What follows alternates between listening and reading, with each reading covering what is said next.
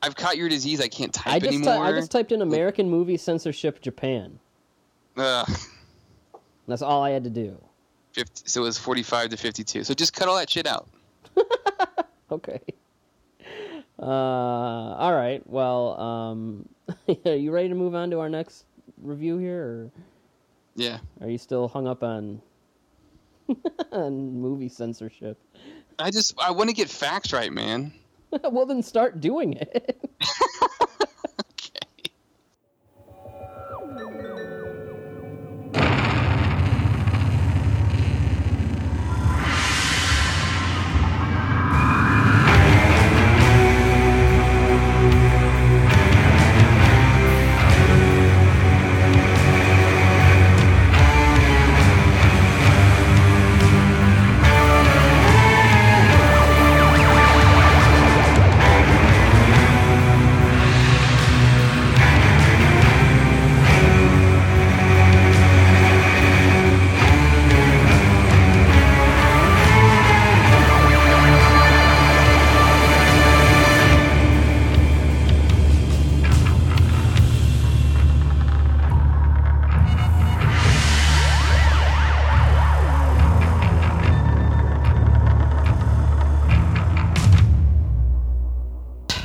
Here we are. We are back again with another episode of Kaiju Transmissions. This is Byrd, and I am joined, as always, by... Matt. Hey, everybody. Yes, that is Matt. And are you finding yourself well today? Well, I don't know. Do you want to even talk about this Godzilla Monster Planet teaser? Not much to talk about, really. It still looks like Godzilla 2014. Does that count as something to talk about? It's just like stuff in space, and I think they showed a new monster, which is called a Servum, which I guess is a creature that's derived from Godzilla DNA in some form or another. Not that interesting of a creature, really. I'm expecting it to just be kind of a cannon fodder, probably. A cannon fodder type of a monster, like the Legion soldiers or something from Gamera 2. But I don't know. It's I mean, you know, the fandom's going nuts about it, but it's just so it like most teasers, it just shows so little that it's hard to talk about, you know. But I saw a lot of complaining about the animation style, and I'm like, I thought it was fine. I saw one friend of mine complain about it. I haven't seen anyone else, but I don't know. It looks fine to me. I know that the blending with CG is kind of Polygon Pictures thing, so I can see some people having an issue with that. But as far as the quality of animation, I'm not quite seeing, I guess, the problem. It looks like an anime, for sure. Yeah, it'll hopefully be... I mean, really what's going to make or break it is going to be the story, first and foremost, and then hopefully it delivers on the action sequences, which, I mean, we won't know until we see it. But I'm still surprised they basically, like, took the 2014 design and used it. I mean, I'm not that surprised. Oh, man. Does that mean, like, all the people that hated the 2014 design are going to be like, oh, it's Toho, so now I love it? Yeah. Is that what's going to happen? You mean the people that said they didn't like when the 2014 movie had a Godzilla that had, like, really small gills that you couldn't see, and then Shin Godzilla was, like, a crazy shape-shifting thing with bleeding gills, and... So, I mean, you know, there's some people that are they're gonna do that, I guess. Well, I guess this episode's probably going to go out after G-Fest. Probably. So I would imagine, yeah. Well, if anyone... Hopefully we're as recording this from the past. So That's correct. Yeah, you're listening from the past. So hopefully our panel went well, and hopefully people came up and said hello to us, and hopefully I wasn't too like anxious or freaked out, because I don't like people in general or being around them. So when I'm around new people, I tend to be a little quiet, and some people get the wrong idea. So hopefully everything went well.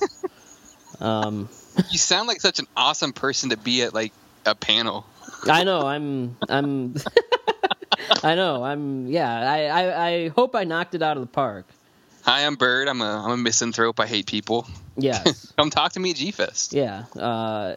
Come talk to me. But I'm sure the people who did come and talk to me were wonderful, and it's not their fault that internally I was screaming. That's completely me. That's just my own social anxiety. It's hopefully nobody took that the wrong way. But hopefully it went well, and hopefully everyone had a great time. Hopefully I didn't mispronounce several Japanese words and names and monsters and directors. And you did.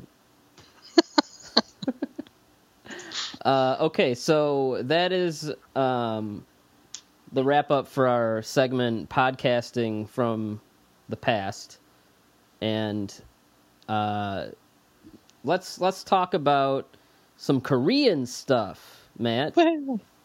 Yes. South Korea. That's the good Korea. That's the good guy Korea, right? Yes. I guess. that's the Korea that Dennis Rodman doesn't go to. Yes. It's the one that's not threatening to blow us away every 2 days.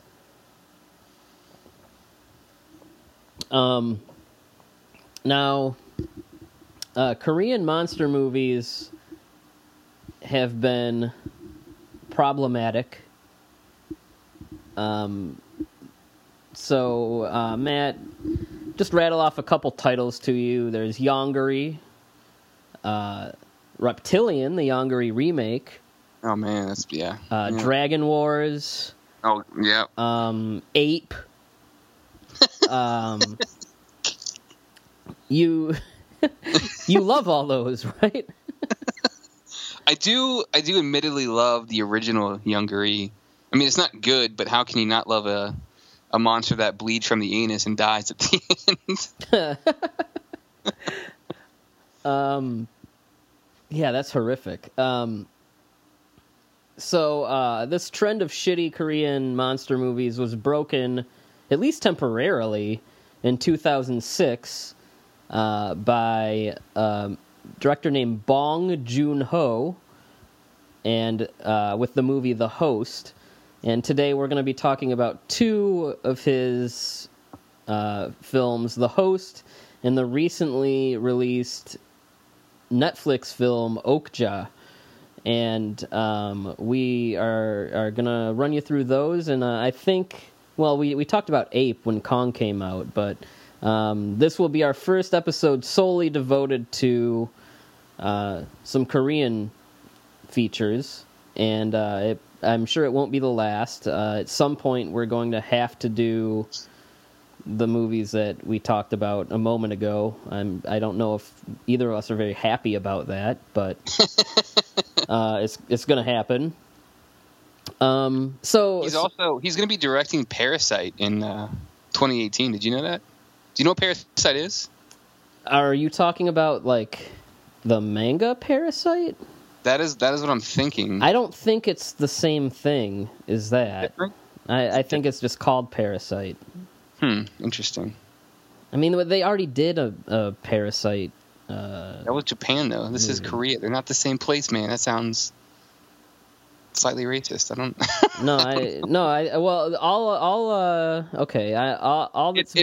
It probably isn't the same movie. All that's been said so far is Parasite will revolve around a family going through a disturbance. Yeah, I mean that doesn't mean anything. No, that's pretty vague. But anyway, no, he's actually probably one of my favorite working directors right now. He did some kind of true crime type, gritty kind of Korean crime movies, Memories of Murder and Mother. And he did Snowpiercer with Chris Evans. Did you ever see Snowpiercer? It's a good movie. Snowpiercer's great. Yeah. Captain America talks about eating babies in it. The movie is insane. I think it's a better way to describe it is probably insane. Yeah. My wife watched it and was like, what? What is this? Yeah. Snowpiercer's great. But anyway, so we're going to start with The Host, which is 2006. Jesus, this movie's 11 years old, which means I'm freaking old. Dude, my birthday's coming up in like 2 days. I'm going to be old. Yeah. Older. Yeah. But yeah, no, this movie is already over a decade old, which is insane. But you know, I hear these movies, The Host and Okja, not so much Okja, but a little bit. It's been covered by some of the kaiju sites. But The Host has always been talked about in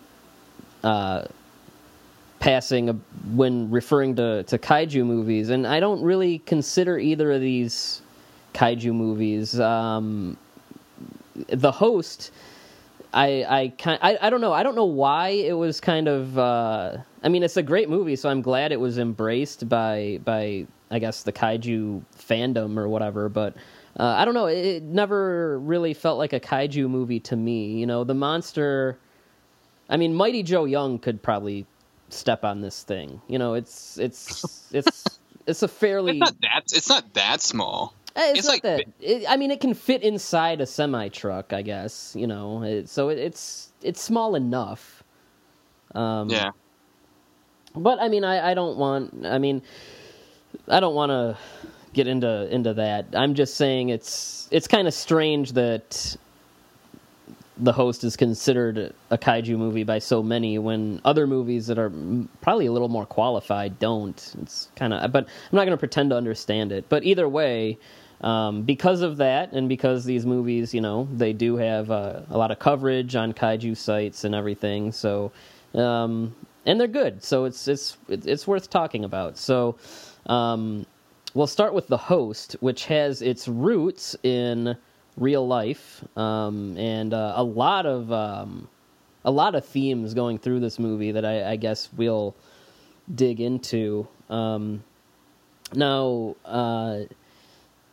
The Host is about a large amphibious mutant creature that is born when Scott Wilson, Herschel from The Walking Dead, pours a whole bunch of old, who knows how old, bottles of formaldehyde into the Han River, and not too long after, this thing that looks like a kind of a mutant fish frog thing with big teeth and a bunch of arms, a crazy looking, awesome looking monster, comes out of the river and starts terrorizing people.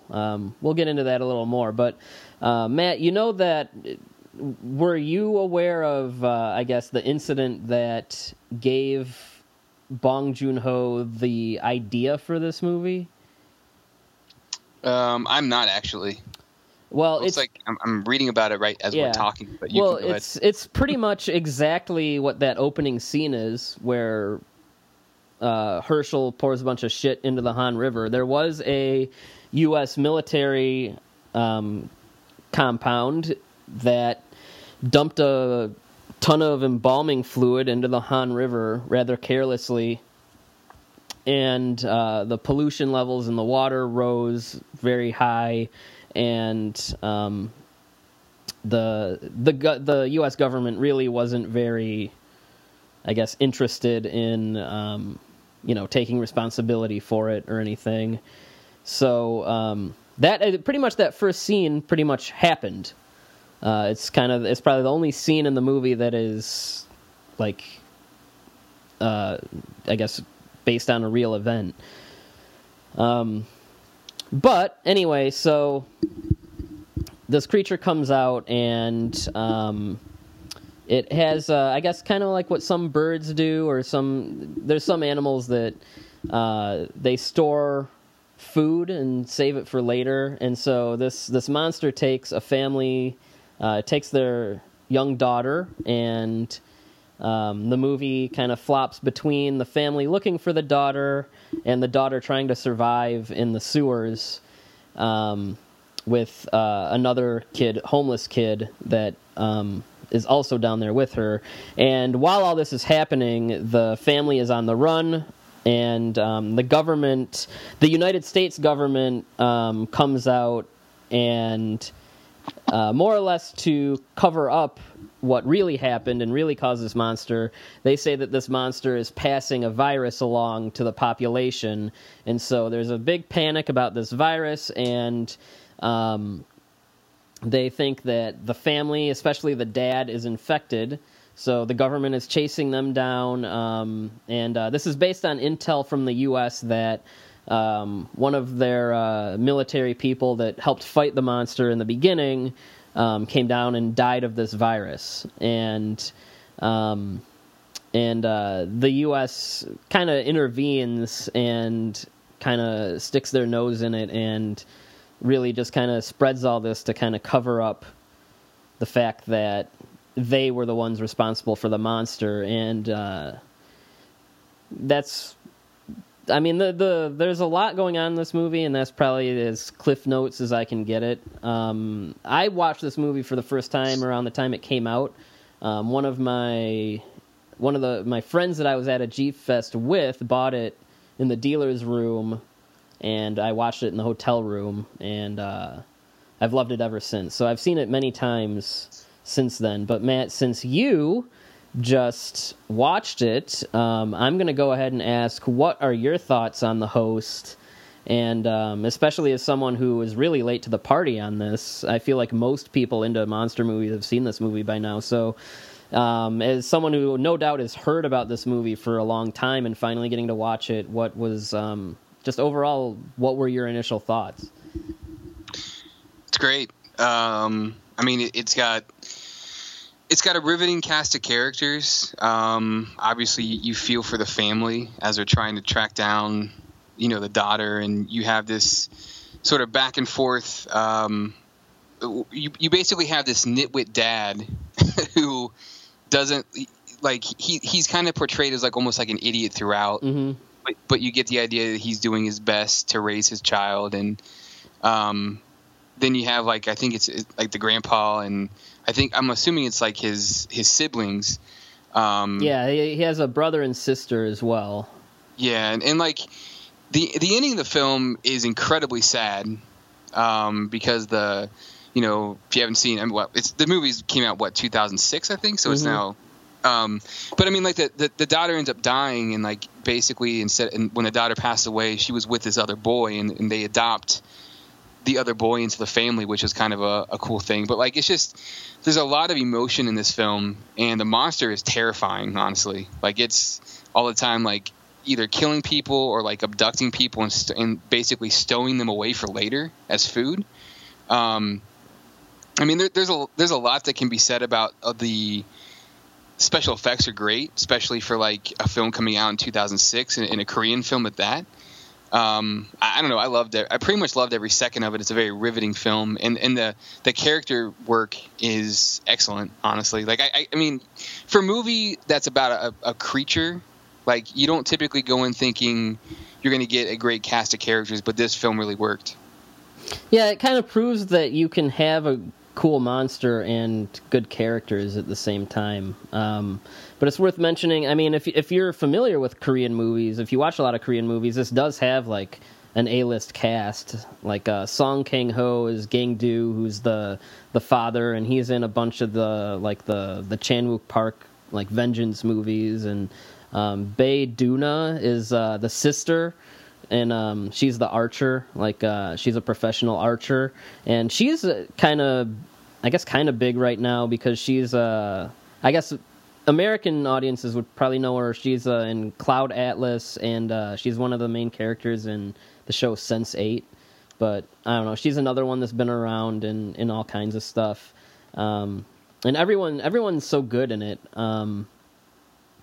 But in addition to just the political stuff that we were talking about, to talk about your point about the character work, the thing is, this is a family that they're not all lovey-dovey. They have issues with each other, and the the brother and sister characters, like, they're frustrated because they don't think Gang-do is a very good father. They can't believe that he put her in a situation where the creature could take her. And then the grandfather, like, he's kind of trying to hold this kind of bickering family together and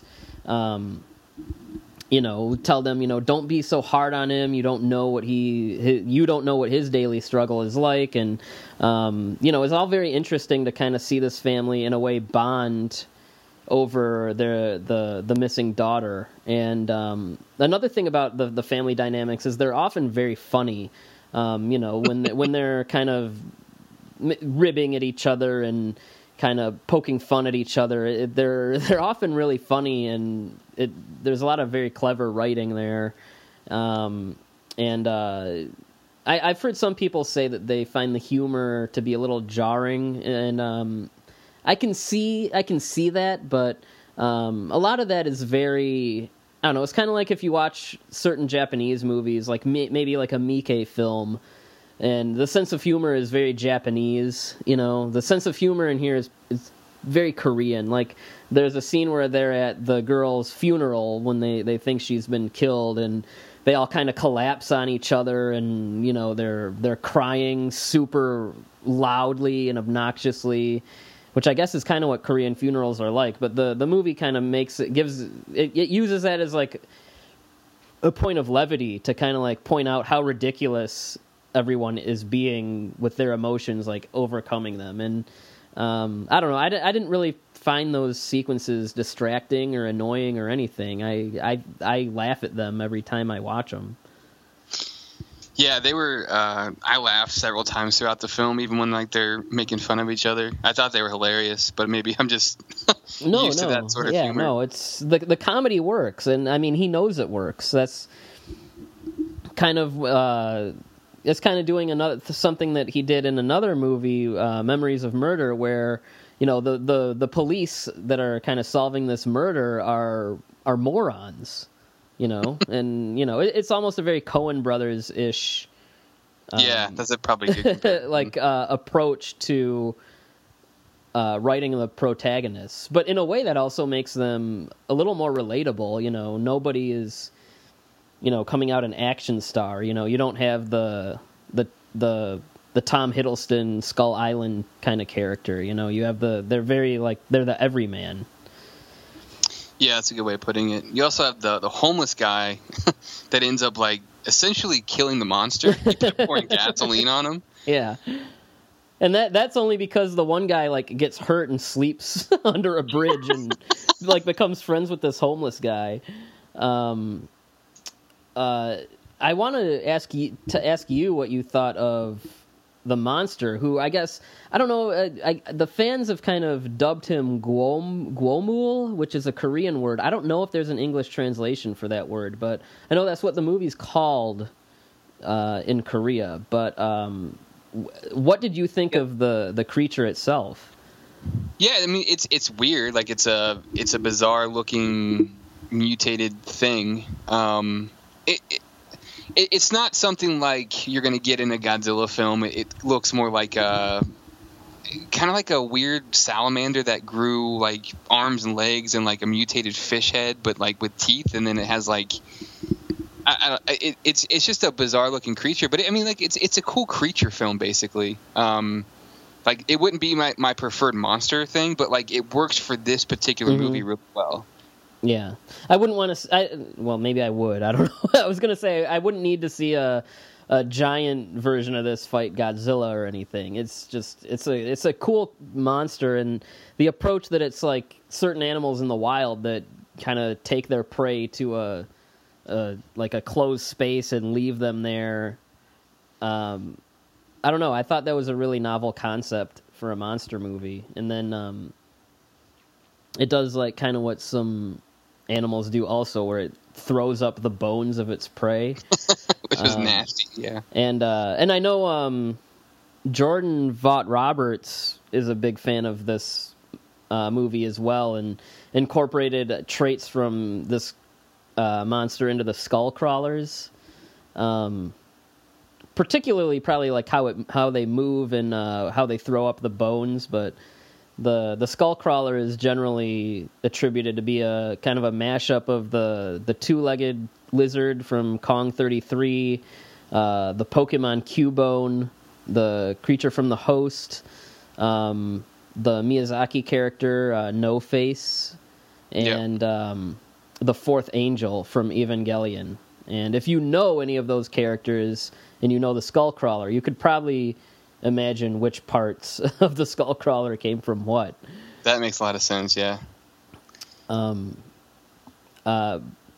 the thing is, this movie is kind of does really well what a lot of movies don't, and I'm kind of going back. I don't want to keep harping on this because there is other stuff to talk about, but the character stuff is 100% engrossing, and it's, when you're not sitting around waiting for the monster to come back, and if you've done that, you've made a great monster movie, I think.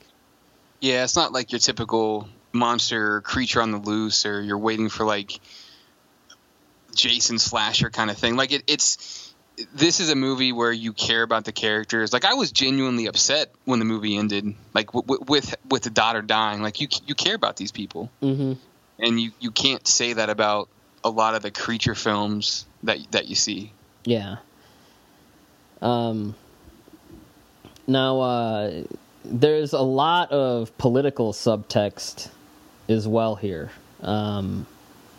And the other thing that this movie was a big reaction to, you have to remember this is 2006, and unfortunately, I think some of our memories are fading from then. But this movie was also a pretty big reaction to issues with the Iraq War and really just America's foreign policy in general, the way that they intervene in this situation, and they create this scare about this virus that doesn't actually exist, for their own gain, is reminiscent very much of the Iraq War and a lot of the controversy that came out of that, and even as roots in Vietnam as well, with what's called Agent Yellow, which is this chemical that the Americans insist on just spraying people and cure, like it'll help cure them. It's a callback to Agent Orange, which is a chemical weapon that had really awful side effects on people in Vietnam. Everything from deformities to offspring with birth defects to gangrene to all kinds of stuff. And that's a pretty not so subtle allusion to Agent Orange. But now, Matt, did you have a particular read on the political stuff? Did any of it bother you? I've heard some people call this movie anti-American, and I really don't think I would go that far with it. I think if anything, it's anti-American foreign policy, which, I mean, I'm not going to lie. I think our foreign policy is pretty bad. I mean, I think I'm anti-American foreign policy. So yeah. It's like, I mean, yeah, it's like, it's not, the initial part of the movie is based on something that actually happened. So that's pretty much on the nose. But like the rest of it, it's one of those things where like you don't trust the government. We have a huge presence in South Korea, but it's like kind of one of those things too. It could also be read as like any government could be not trustworthy in this massive cover up. So it doesn't necessarily feel like it's anti-American as much as like any government at all could be trying to hide their mistakes, so to speak. I wasn't really offended by it. I mean, I don't know. I try not to be by these movies. I do think it's fair for them to make a movie about an event that actually happened. Like, which was our fault. It was. I mean, we did something. Like literally, that's what we did to like their river. So, like, and we didn't seem to care about it either. We just said, the older that I get, I mean, I hate to say it, but like the more like disenfranchised that I get with our military presence basically being all over the world and finding out like all the terrible shit that we do in a lot of places. Not that we don't do good things either, right, but it's just course. There's a lot of bad things that end up happening, and I feel like some of those things need to probably be addressed a little bit, and movies are one really good way to do that. Mm-hmm. No, I'm pretty much with you. I mean, I know it bothered some people, but I don't know. What doesn't bother people? You know, a lot of people Dude, everything bothers people. People get mad at, they should have been wearing blue instead of red, or, it's just stupid stuff these days. And the thing is, I mean, the movie works. I mean, it's great that the movie is taking a genre like a monster movie and using it to say things. I mean, it says things about pollution, like you said, the military presence in, just our foreign policy, and issues that were going on at the time in Iraq. So, I mean, it's great that, they use a monster movie to kind of get that stuff out there. But the thing is, like most monster or genre movies that do have a lot of that in it, you could be completely ignorant of any of those things and the movie still plays. It's almost like if George Romero made a monster movie, it would be like this. Like you can watch Dawn of the Dead as just an awesome zombie movie, or you can watch it as like a scathing critique of commercialist and consumerist culture. It works either way. Yeah, that's a good point. I mean, and the other thing is, like, I don't think people realize some of the stuff that happens with, like, animal mutations and pollution. Like, that stuff, some of that stuff really happens. Not that we're going to do a Google search and look at all the fucked up things that come out of our rivers, and it's that stuff's real, man. Like, it's not fake, and one good way to address that is movies, and this kind of goes back to something that Bano did with Godzilla versus the Smog Monster. Like, sometimes you got to show the worst to kind of get your message across, and like, seriously, just do a Google search and you'll be horrified. I always like when they do movies like this. I mean, I'm not saying drama. I like a good drama also, but for example, I think it's more creative to turn those things into science fiction or horror than it is just to make a movie about pollution or Hiroshima or whatever. That's not to say there aren't good dramas about those same things. Absolutely not. There's amazing movies that don't have monsters and creatures, but I just admire the creativity of putting it into a genre movie. Yeah, I mean, it gives you the freedom to probably do different things and tell a more unique story, and visually maybe do something different, and maybe even be more graphic in a lot of ways, and get a different message out.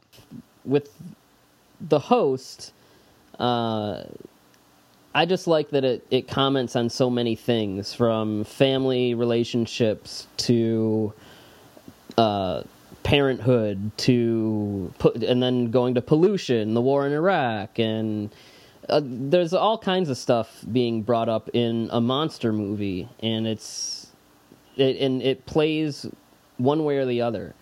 And it's refreshing to see these characters really fleshed out, and things that they set up pay off later. Like the sister character, she keeps losing these competitions because when she's doing her archery, she's not shooting on time, and what ends up, how is she going to get over that using her skill set to help resolve the problem? I mean, that's just good writing that a lot of movies kind of seem to have forgotten how to do.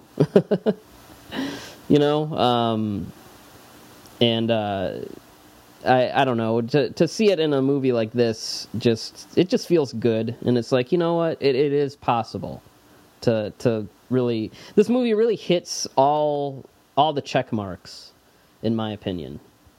It does. Yeah. So what's a good rating for this Byrd rating system? Geez, there's fake viruses, there's dead kids, there's fish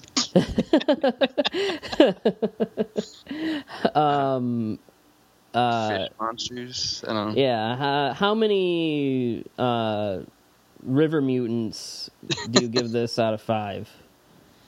Yeah, this is easily a 5. I mean, I don't know what else you could give it, to be honest. Honestly, it's a 5 for me. I don't.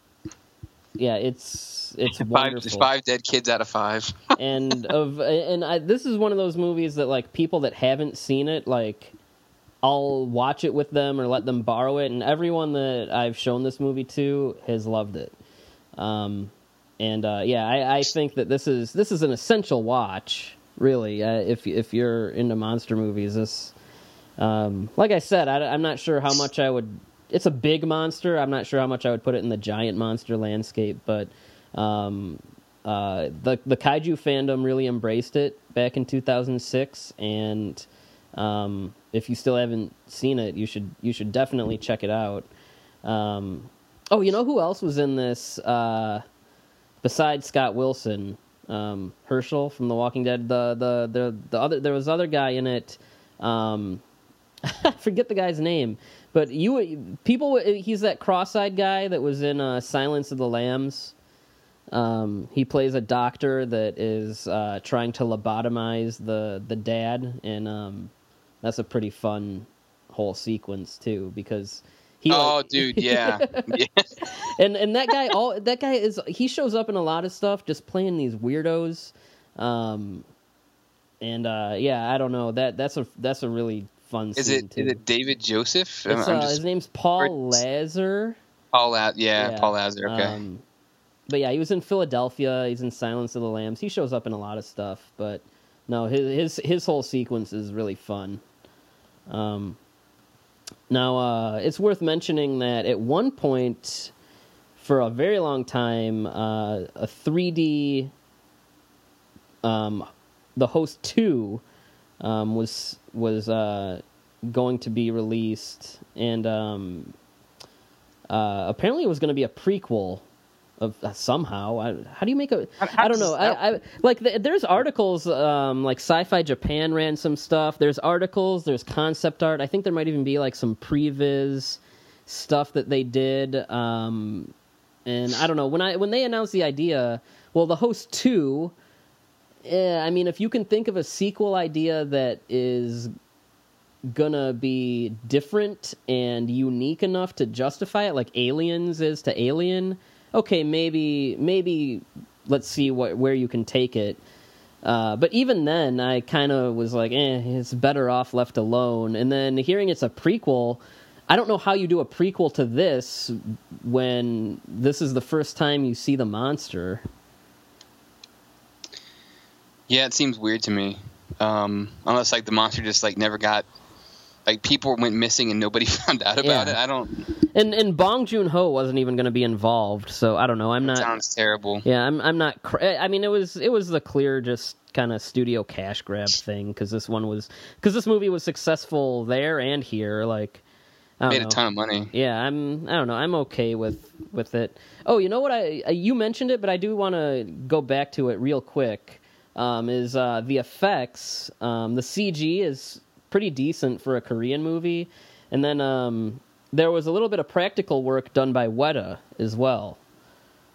Okay. And, well, that explains why it looks so good. Yeah, and if you have the DVD, there's a special edition DVD that's 2 discs, or I think it's probably all on the Blu-ray version, but I have the DVD version, and on the second disc there's a whole bunch of special features, and there's one where they go to Weta and like watch the creation of the monster and everything, and there's a lot of features on there. It's really good. There's a really good commentary, and Bong speaks really good English, so it's it's a good home video release too, and I think you can probably still get it pretty cheap. So anyone that doesn't have it should grab that.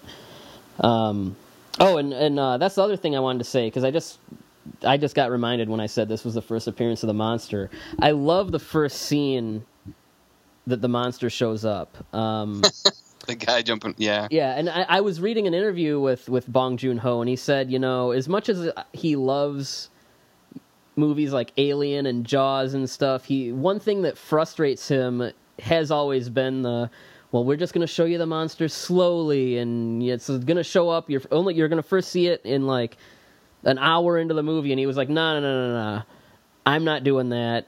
And like 10 minutes in, here's your rampage scene.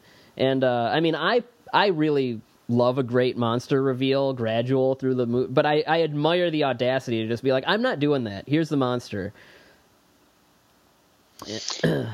Yeah, the first scene's like the guy, I think he's trying to commit suicide, right? Off the bridge or something? Trying to remember. Well, that happens and he sees it like swimming in the water. And but then the first scene where you really see it is like only a couple minutes after that. It's because the family in the movie, they run a little food stand by the kind of by the beach, and I guess it's a busy day in the summer, and there's some event at the beach or something, and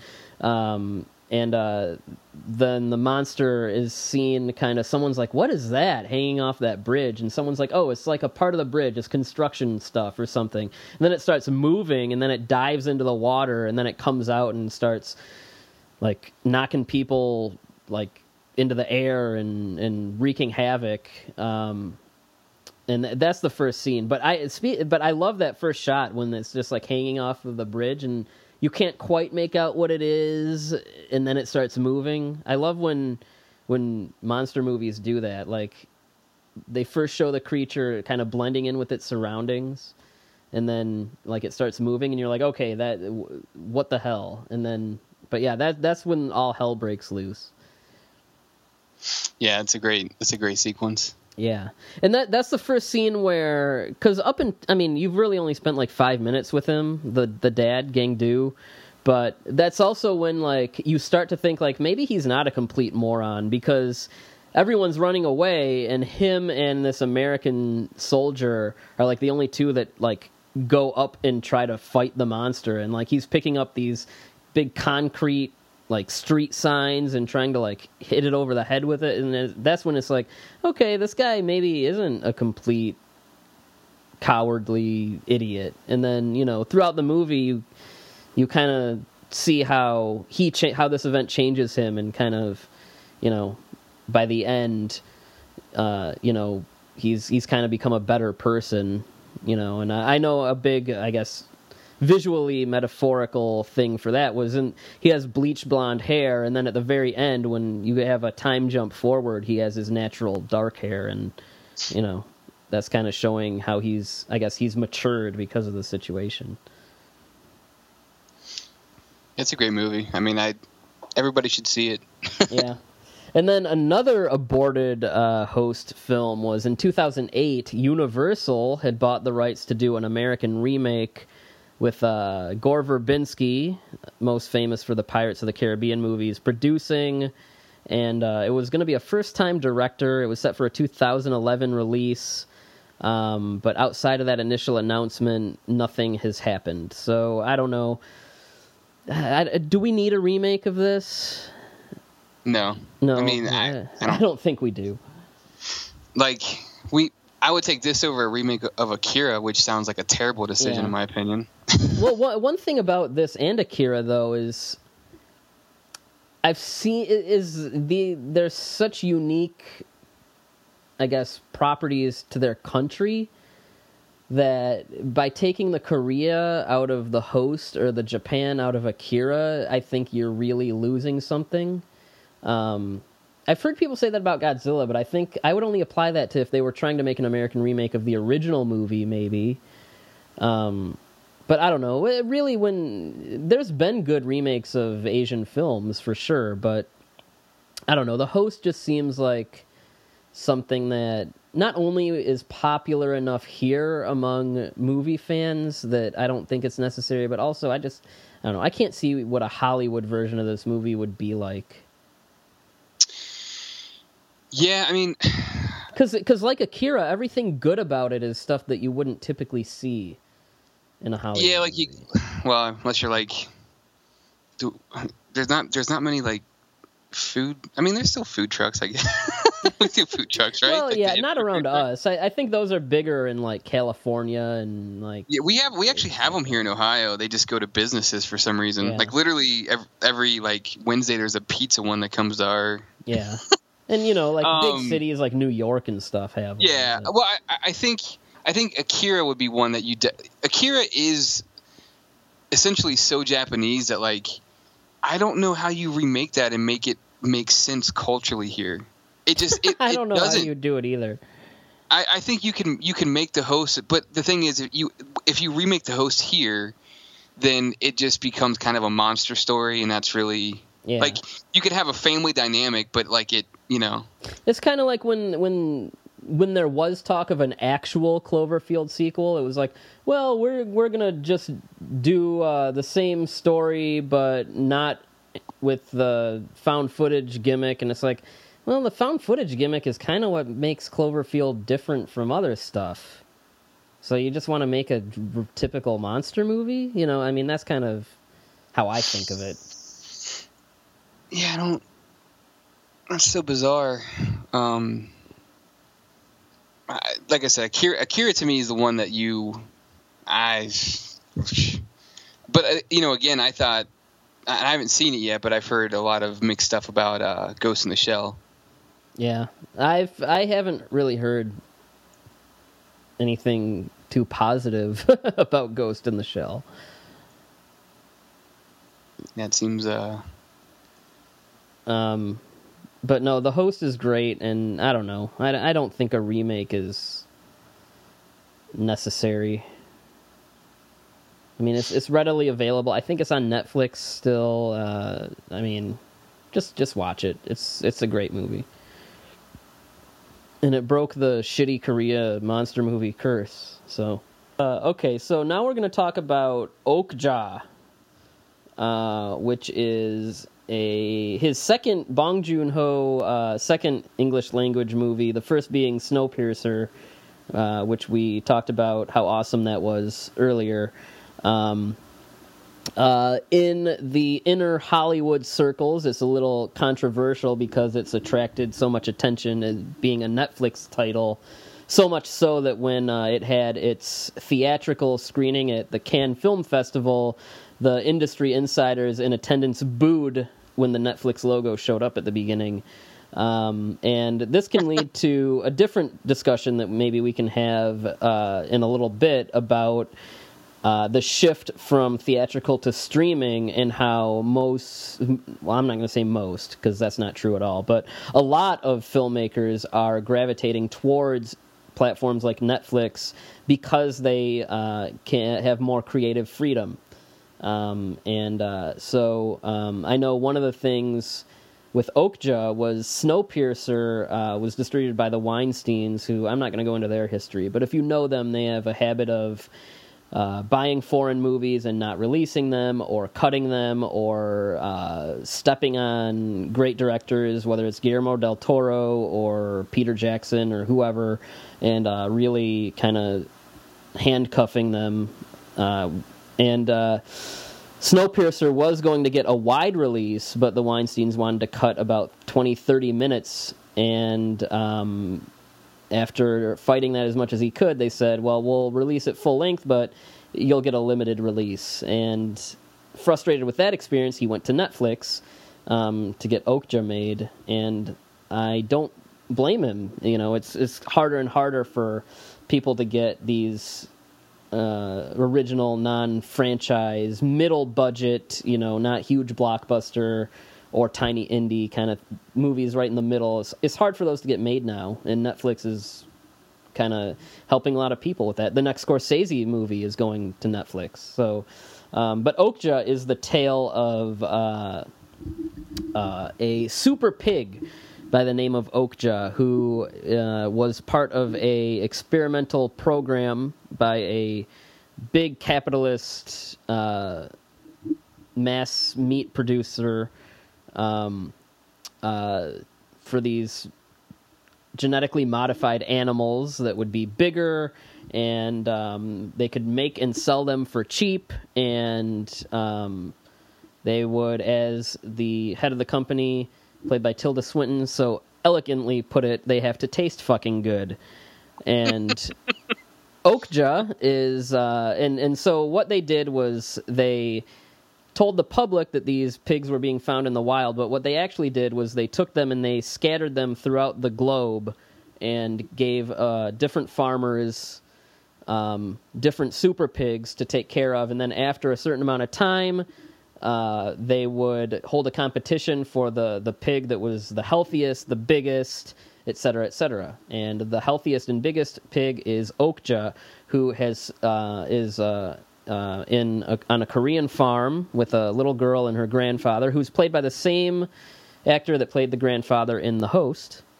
He has a really funny voice. I don't know if you picked up on that. Yeah, he does. It's this very gravelly. Anyway, I don't know why I'm talking about this guy's voice, but anyway, and she has formed quite a bond with the giant super pig, Okja, and it is time for the big company to scoop her up and put her on display as the best super pig, and of course, after all that big publicity stunt, will be sent to the slaughterhouse for mass consumption. Yeah, it's just at that point, the little girl is trying to get Okja back and befriends an animal rights company called ALF, not to be confused with the cat-eating puppet.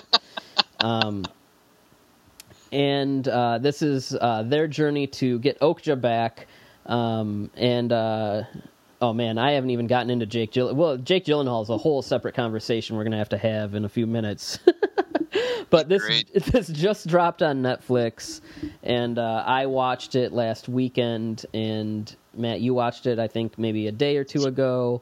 So I don't know. I've blabbed enough with the plot summary here. What were your thoughts on the movie? Very eclectic. I thought it's one of those films that like Okja sort of steals your heart.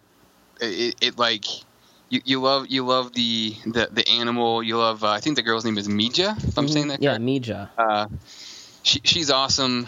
Jake Gyllenhaal is freaking creepy as hell. He is on another level in this movie, and I'm not sure how up to date you are on Jake Gyllenhaal, but he kind of became in the mid 2000s like a very bland Hollywood action hero leading man kind of type. But in the last few years, he's been doing a lot of these really interesting indies where he's just playing these weirdos, and this performance is insane. I don't quite know how to describe it, but he's got these weird shorts and a huge mustache, and he's always like sweating profusely, and his voice is super high pitched, and he's just very just this very flamboyant, kind of out of this world character who is like just he has his own like wildlife show, and he's kind of sold out to the big company as like a spokesperson.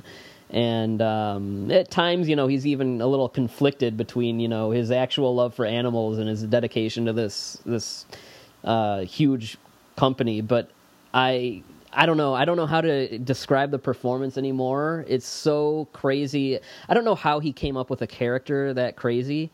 But honestly, it's one of my favorite performances of the year. Yeah, When he first showed up, I was just like, oh my God, what's he doing? This is incredible.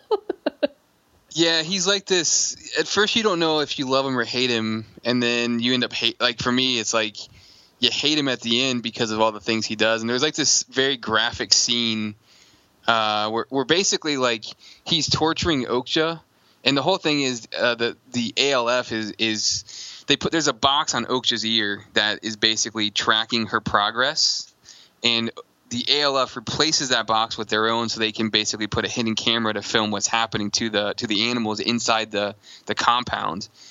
And essentially, because Jake Gyllenhaal, because his character is so like upset because he's basically on the outs with this big company, he sort of revolts against what they want, and he starts torturing Okja. And so the ALF captures all this stuff on camera, and like he sort of like forces her to mate with this animal and implies like rape and stuff, which is really bizarre. Yeah, there's the Okja indeed gets raped. Yeah, that was tough. And then there's like this, and then he basically uses like this stabby thing, and like he talks about taking her meat, and he samples her meat, and like they actually cook it up and then give it to people, and they're talking about how awesome it tastes. And so that's the footage at the end of the movie that they play to show how horrific all this stuff is, to try to turn people against this big old company. But like his character during that whole sequence is like the Joker bad. Like it's this incredibly riveting performance that he gives throughout that whole thing. He's drunk and he's stumbling around, he's crying, but he's also kind of laughing, and it is bizarre. It's I don't know. That performance was just it's just nuts. Yeah, there's like a couple parts where I felt the movie was a little long. I mean, like if I'm going to complain about anything, I think you could maybe trim out like 10-15 minutes. Mm-hmm. But I really enjoyed most of it, honestly. Yeah, I really liked it. As someone that's seen pretty much all of this director's work, it's probably not. I mean, it's not my favorite movie of his, but it was really enjoyable, and it was very well done. And not just Gyllenhaal, but all the performances I thought were good. I liked Paul Dano, who's one of the ALF guys. Also, Steven Yeun, who's I guess most famous for playing Glenn on The Walking Dead. He was a lot of fun in this, and that character kind of acts in his own interests at one point, and is on the outs with the company, and gets his chance, or not the company, but with ALF, and gets his chance to redeem himself. Tilda Swinton is fantastic. She plays the head of the company, and also her twin sister, who is kind of a even shittier version and of her. Everyone in it is really good. And yeah, the movie has a little bit of E.T., a little bit of Mighty Joe Young, particularly the 98 version. And on top of that, just the weird sensibilities of Bong Joon-ho, because, the movie plays like a family movie a lot, but it's also got a lot of swearing, it's got a pig rape, and it goes into some very dark territories in the third act. Yeah, it does. Like there's some happiness to it, but like there's some also like you're not going to get the happy ending that you see in a lot of typical Hollywood films. Right. And for being a CG creature, Okja is really a creature that I think is very easy to be invested in Okja, which for an all CG creation, I'm sure isn't the easiest thing in the world to pull off. Yeah, that's the CG was only spotty for me in like two spots specifically. Yeah, it's still not huge blockbuster CG, but for what they had, like The Host, for what they had, it for the most part was good. Yeah, I agree. It was pretty good. What did you think about the like? We talked about this kind of in our little Facebook thread, but did you like the idea of the twin sister? Like, did you? Our friend was saying he wasn't really sold on it because they introduce the other twin so late in the story, and she's also shitty. And I understand that. I understand maybe feeling that the character is introduced too late. But I wouldn't agree that the character is pointless or that you could deliver the same message with only the one character, because it's kind of a representation of the two faces of the industry, and what this movie is really discussing is the mass meat industry, which we'll get into in a minute. But to kind of circle back to just to answer your question. Really going to the idea that the public face is a little prettier, a little more well-spoken, a little more warm, and doing what's best for the company.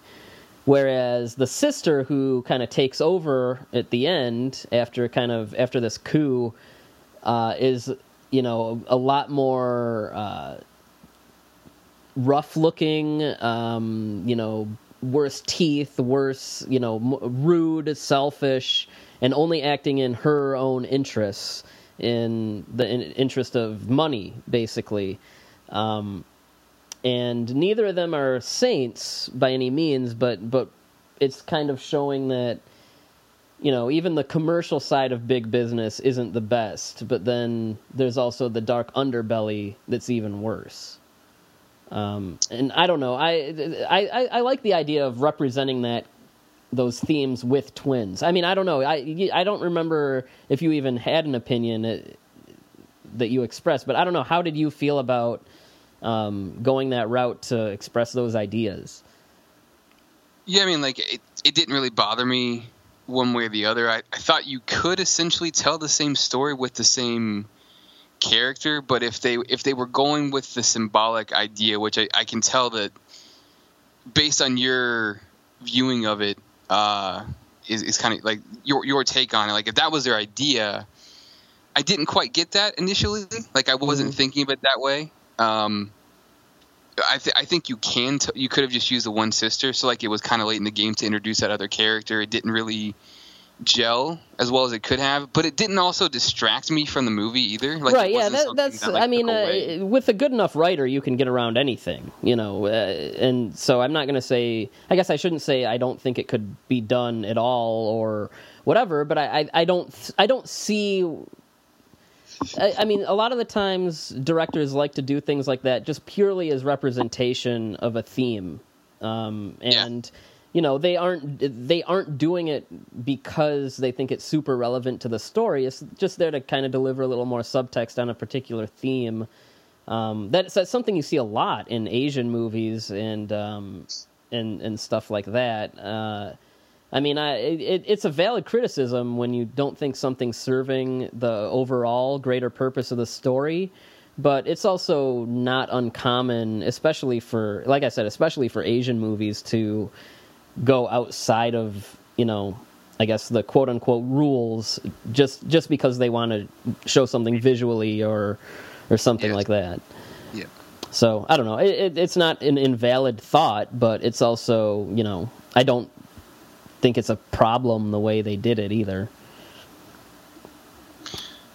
What did you want to say about the meat industry specifically? Well, okay. Well, I'll get into that a little bit here. I guess a lot of even Netflix themselves, I saw they put up this. I guess it's kind of like a funny little ad for the movie where it's life before Okja and it's a woman buying meat in a grocery store, and then life after Okja and this woman in the store is crying and she's like cradling like a tray of meat and stuff. And I don't know. The common read is that the movie's anti-meat or I guess something along those lines. And I kind of want to dig into the theme or I guess the message of the movie, because like The Host, I'm not sure if everyone, maybe even ourselves, are really kind of pulling.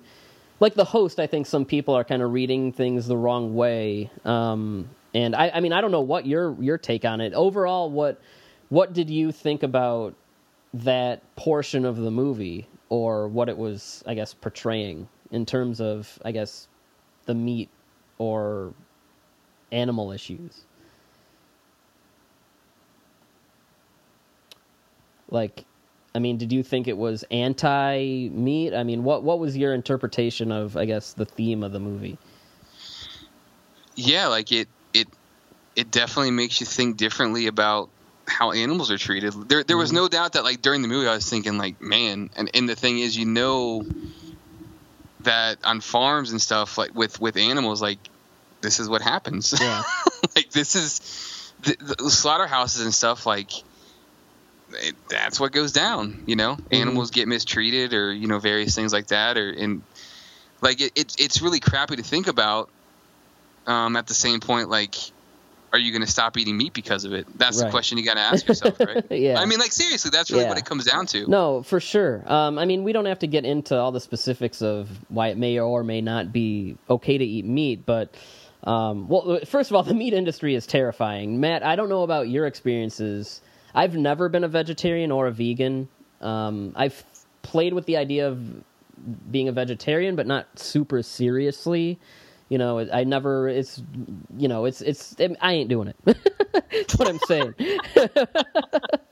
But, it is something that every now and then I do get a little morally conflicted about. And even when I was younger, I kind of did. And in high school, I read the book The Jungle by Upton Sinclair, which is basically an expose about how terrifying the meat industry is in the form of a novel.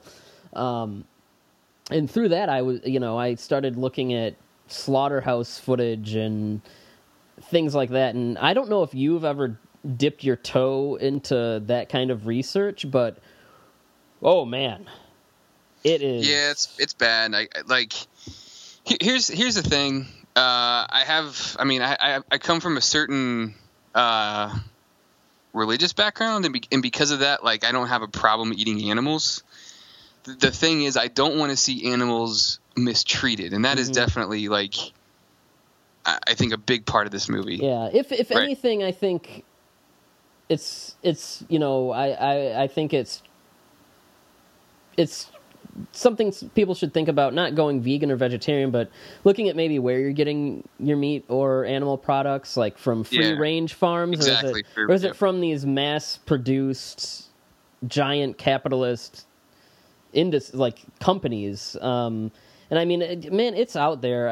I mean, there's, like, animals are crammed into these tiny rooms where they can barely move, and, you know, like, if one way of, you know, if shooting the animal doesn't work, then they'll, like, do all this other crap to it, you know, while they're still conscious. Like, chickens are crammed into these tiny cages, and a lot of the times their wings and feet break, and they just have to sit there, and, you know, they're force-fed to get them fatter quicker. And, you know, milk, hell, just milk is terrifying itself. They have, you know, they line up cows to artificially inseminate them on what is called a rape rack, and then if the baby calf that comes from that pregnancy is a male, it gets sent to the slaughterhouse for veal.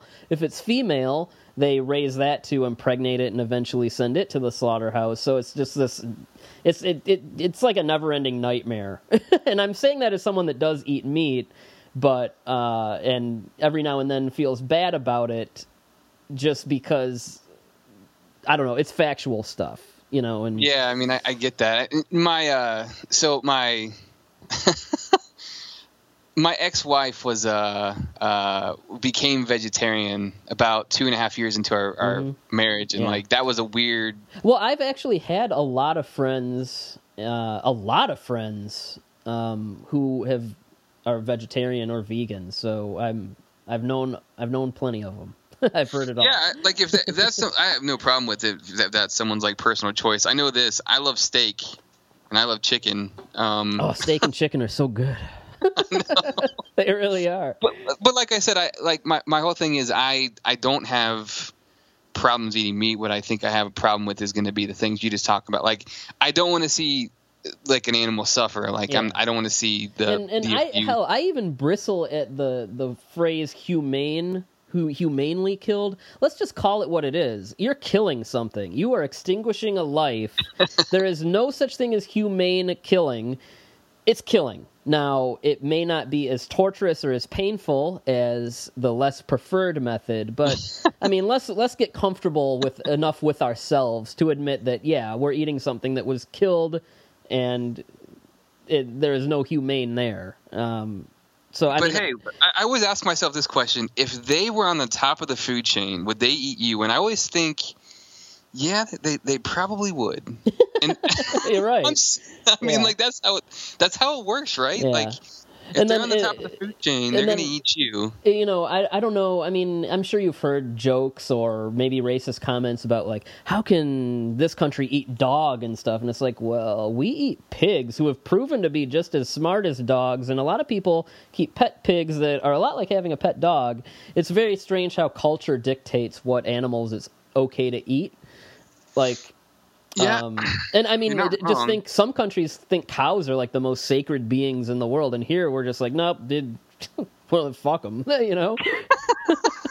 give me that filet mignon, man. Yeah, but yeah, my issue is more with, like I said, I'm comfortable enough in just saying, like, yeah, it's a thing and it's going to get killed, and you know that sucks, but.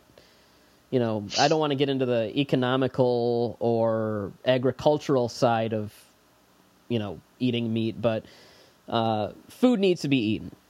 And it's these big factory kind of meat industry things that bother me where, you know, you don't have to stuff like 50 chickens in one cage where they can't move and all their limbs are being broken. Like, you don't have to do that, you know? Yeah.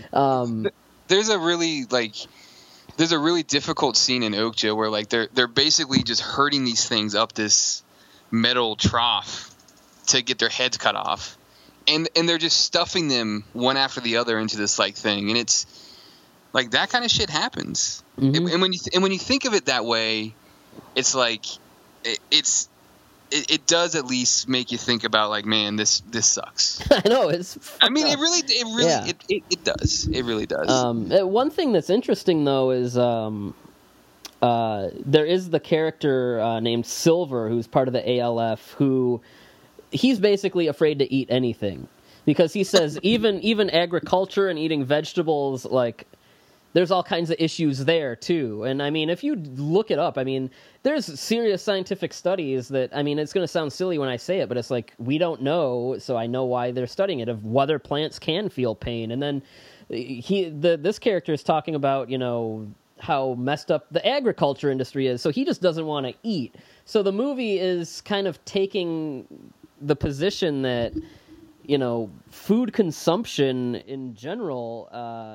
kind of, I guess I would say the mass production of food through capitalism is where it's unethical, not so much the consumption of the product.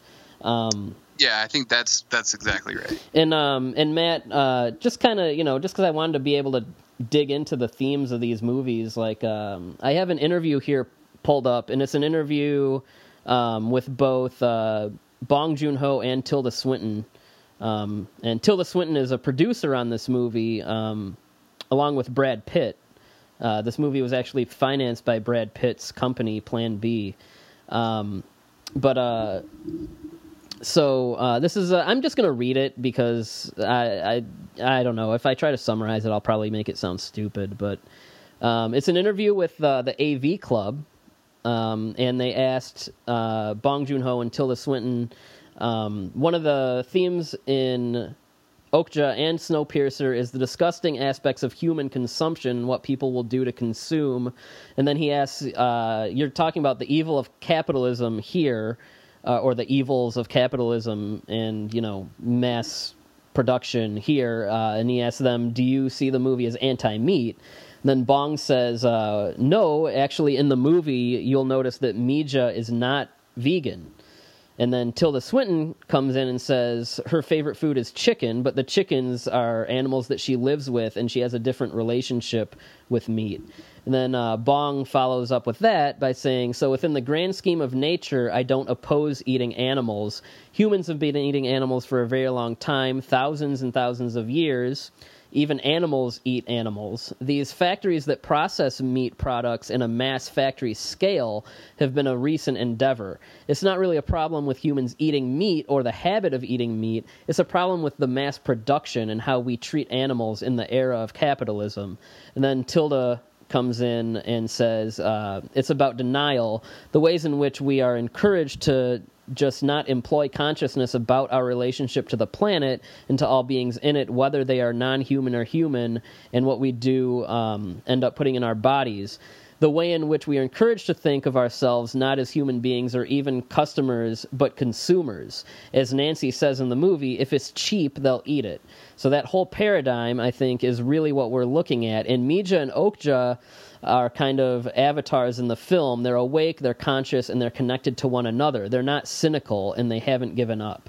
And that's the end of that question. But I thought that was very interesting, given how many people I've seen saying, I'm going to go vegan after seeing Okja, and Okja is anti-meat propaganda. And I just kind of wanted to go through that segment of this interview just to kind of talk about where I think that read might not necessarily be what their intentions were. Well, it's clearly not. I mean, like, that's right. Not... It's what we were trying to talk about earlier, where it's like, eating meat is fine. It's how we're going about doing it, essentially. Yeah. I mean, let's not pretend that we don't treat animals terribly, you know? Yeah, I mean, it's bad. I could not go to a slaughterhouse and work. I couldn't do it. Oh, no. Like, every time I do see one of those, like, really messed up, like, behind the scenes of slaughterhouse videos, and they just have the guy, like, walking around. What the hell are you watching on YouTube? Dude, it's out there, man. It's out there. I was just trying to be woke, man. Byrd's YouTube history is like slaughterhouse videos and dog beheadings and, like, what are you doing to yourself? I'm sure someone is probably thinking I'm being offensive in some way, either towards animal eating or not animal eating. I don't know. I'm not really taking a position here. You know, it's just there's 7 billion people on this planet or something crazy like that, and I mean, that's too many people to feed and go about it in a way that isn't bad in some way. It sucks. Yeah, that's the other thing too, is we're coming up on like a legitimate food shortage. Yeah. So, I mean, like that's something that we already have in America alone, like 30 million people that are legitimately starving, and across, I forget what the number is worldwide, but it's a lot more than that. So there's a lot of issues with our growing population in general and not having the kind of food. So, like, part of the issue is, do you just torture the animals and, like, try to feed people? I know. I mean, it's one of those things that on both sides, either, you know, the vegans or animal rights groups or the people that oppose those groups, both parties, it's kind of like Democrats and Republicans, both parties just kind of think there's an easy answer one way or the other. But there's not. Yeah, there's so much gray area, and there's so many things to, you know, like one of my friends, I love her, but she's a very staunch animal rights activist. She opposes any kind of exploitation or consumption of animals, from meat to zoos, anything. And I respect her immensely. I respect her opinions immensely. But every now and then, if we do get into some kind of debate or something, it's always just so black and white. Of, it would be so much easier if we did this instead of this, and there is no it'll be so much easier if we did this. It's one of those things where I'm not going to pretend to be educated enough about it to say what's best, and I really think there's so many issues to factor in that there's no it's a problem with no solution. That's how I look at it. I mean, for me, it's something where you have to. I prioritize people over animals. Period. That's just kind of how I look at it. Not to say that you just throw the animals to the wayside, but like, yeah. See, my friend's like, fuck humans. I just care about the animals. Yeah, and like I don't get that, because like for me, I think I prioritize people over. I mean, I'm just going to prioritize people because I think humans matter more. But at the same point, you have to do it in a way that you're not going to like endanger a species of animals, right? And like, yeah. Like, and here's an example. When you and this is unrelated to a certain extent, but like think about like Trump's wall. If you think about one of the bad things of Trump's wall that nobody talks about is like when you put that up, you prevent animals from migrating, and you can endanger animals from just from being able to move from one thing, and that kills off food population. Yeah. Well, I mean, yeah, and look at the ecological and environmental implications of something like that. They're huge, but people either don't want to think about them or think that, whatever, this is a black and white issue and it doesn't matter. But I mean, those people are wrong. None of the issue. I mean, I think it's easiest to sum up and say none of the issues we've talked about for the last 10, 15 minutes are black and white or have easy solutions. Yeah. They're problems. I mean, the best solution would be, the only surefire solution is with the big corporations that are doing things all fucked up and unethically. But they're not going to change. So I mean, I don't know. If it wasn't actually about just money. Yeah. that's really the issue. Money makes the world go round, right? I mean, that's the heart of the problem. Yeah, money is the root. And if these big corporations can do everything super cheap and super shitty, I mean, they're going to make more money. And that's exactly what they do. Yeah. What? The chicken has a broken leg? Well, let's kill that chicken. Yeah, so that's why stuff sucks, and I don't know. People are the worst, and So how many raped pigs? Oh God. How many raped pigs do you give Okja out of 5? Oh man. I'm gonna go man. I feel like it's a solid 3.5. Mm-hmm. I'm gonna go 3.5. How many drunk Jake Gyllenhaals as Johnny Wilcox? Johnny Wilcox, yeah, he's the best. They just need to do a spin-off and just make his show in the movie like an actual show. Yeah, his character is great. Just a half-hour show of Johnny Wilcox interacting with different wild animals would be amazing. It would be my favorite thing ever. But I'm right there with you. I'm landing right on the same page at a 3.5. I think it's very well made. I think maybe you could lose about 10 minutes, but overall, it's not something that I found boring or anything. And all the performances were great. I mean, that Jake Gyllenhaal performance alone is worth recommending this movie. But, that's also, Tilda Swinton's great, Stephen Yeun, Paul Dano, they're all good. And Okja itself is just a charming creature. And it's a pretty well done movie. I'm not going to a 4 just because it's probably not something I would go back to often. The good news is it's a Netflix movie and it's going to be on Netflix until the end of time. So so anyone listening can go onto Netflix easily and check it out, and I would encourage you to do that. And yeah. So those are the two, I guess, big creature films from Bong Joon-ho, and we're definitely going to talk about other North Korean monster movies, not just these two. So future episodes at some point you will hear those, yeah.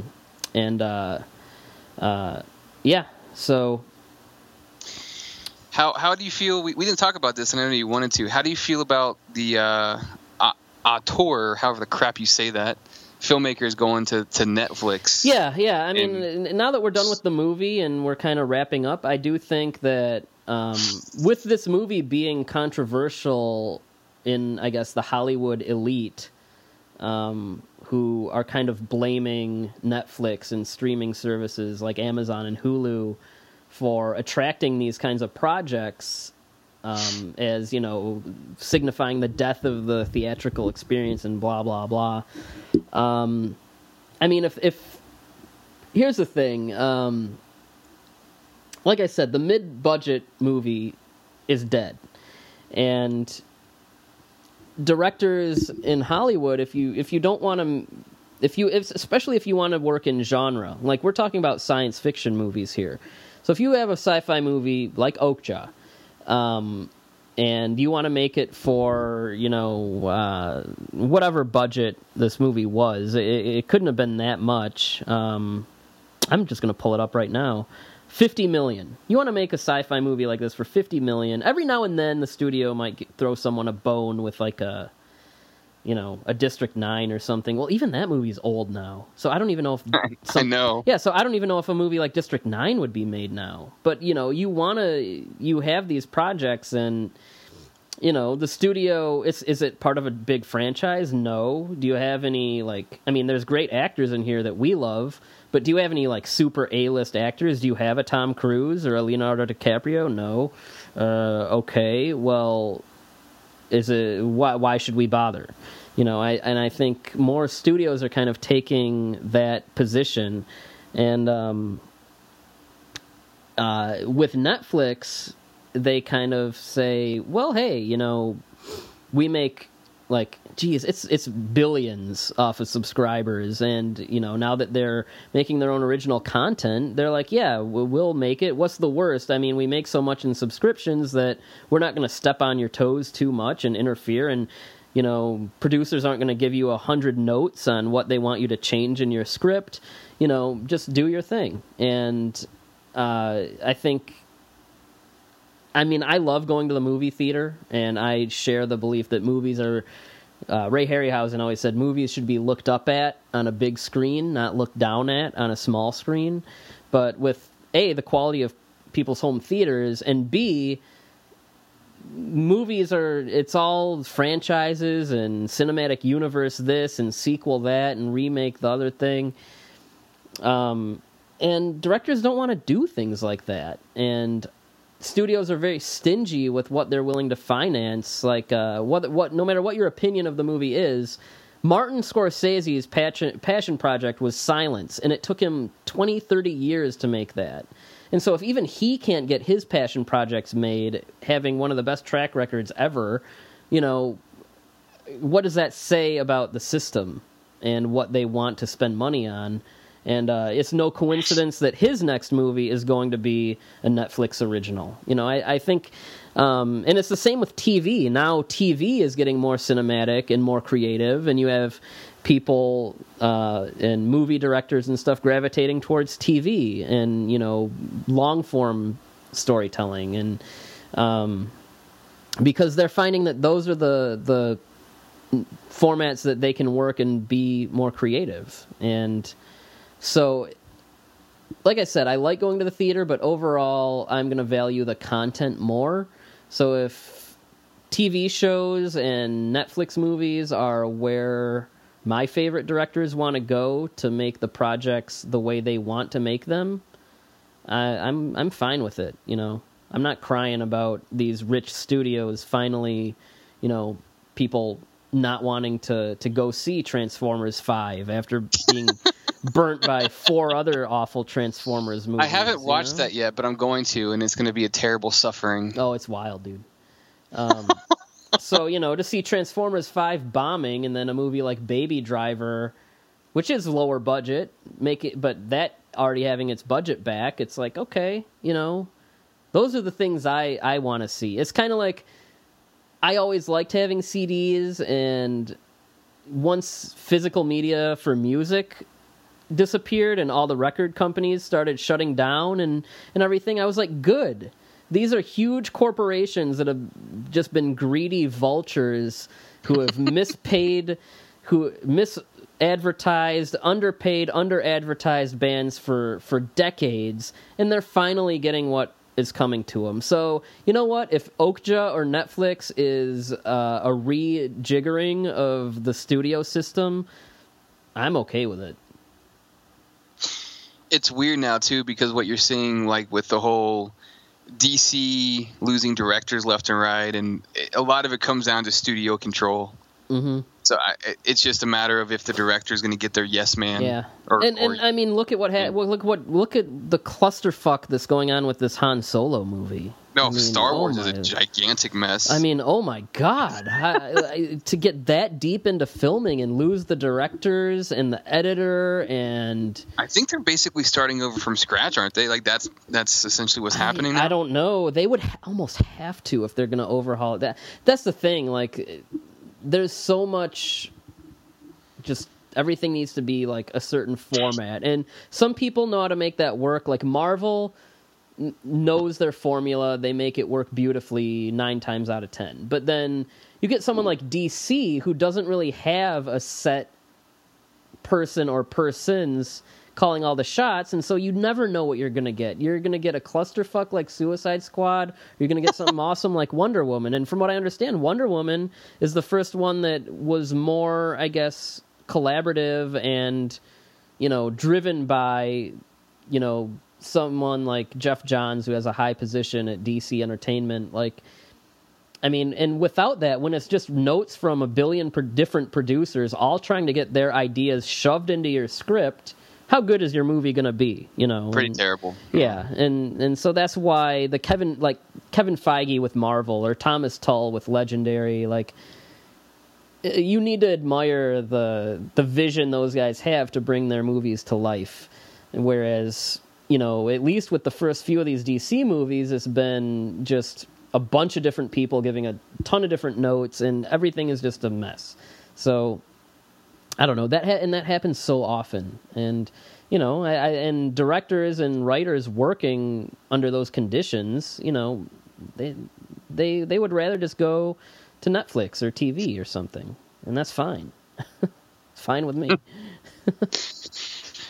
Well, I think that wraps up this episode. I don't really have anything else to add. Yeah. Well, how do you feel about? I mean, you don't have to get as long-winded as me and babble on none. But what do you think of the you know, Hollywood freaking out about Netflix? I mean, I think you're just going to I think what you're going to eventually see is you're going to probably see less movies in the theater, and you're just going to see. Basically, the big blockbusters are still going to be the big blockbusters. We're just going to have less of them, and you're going to see like what you're talking about, where you're going to have directors moving their stuff to Netflix so they can have more control over their product and their vision, essentially, which I'm fine with. I mean, I would rather go to the theater to watch a movie, but I mean, like, I wouldn't have gone to see Okja in the theater personally. Mm-hmm. Like, that's just me. I have to be sort of picky about what I'm going to see because movies are freaking expensive now. I know, man.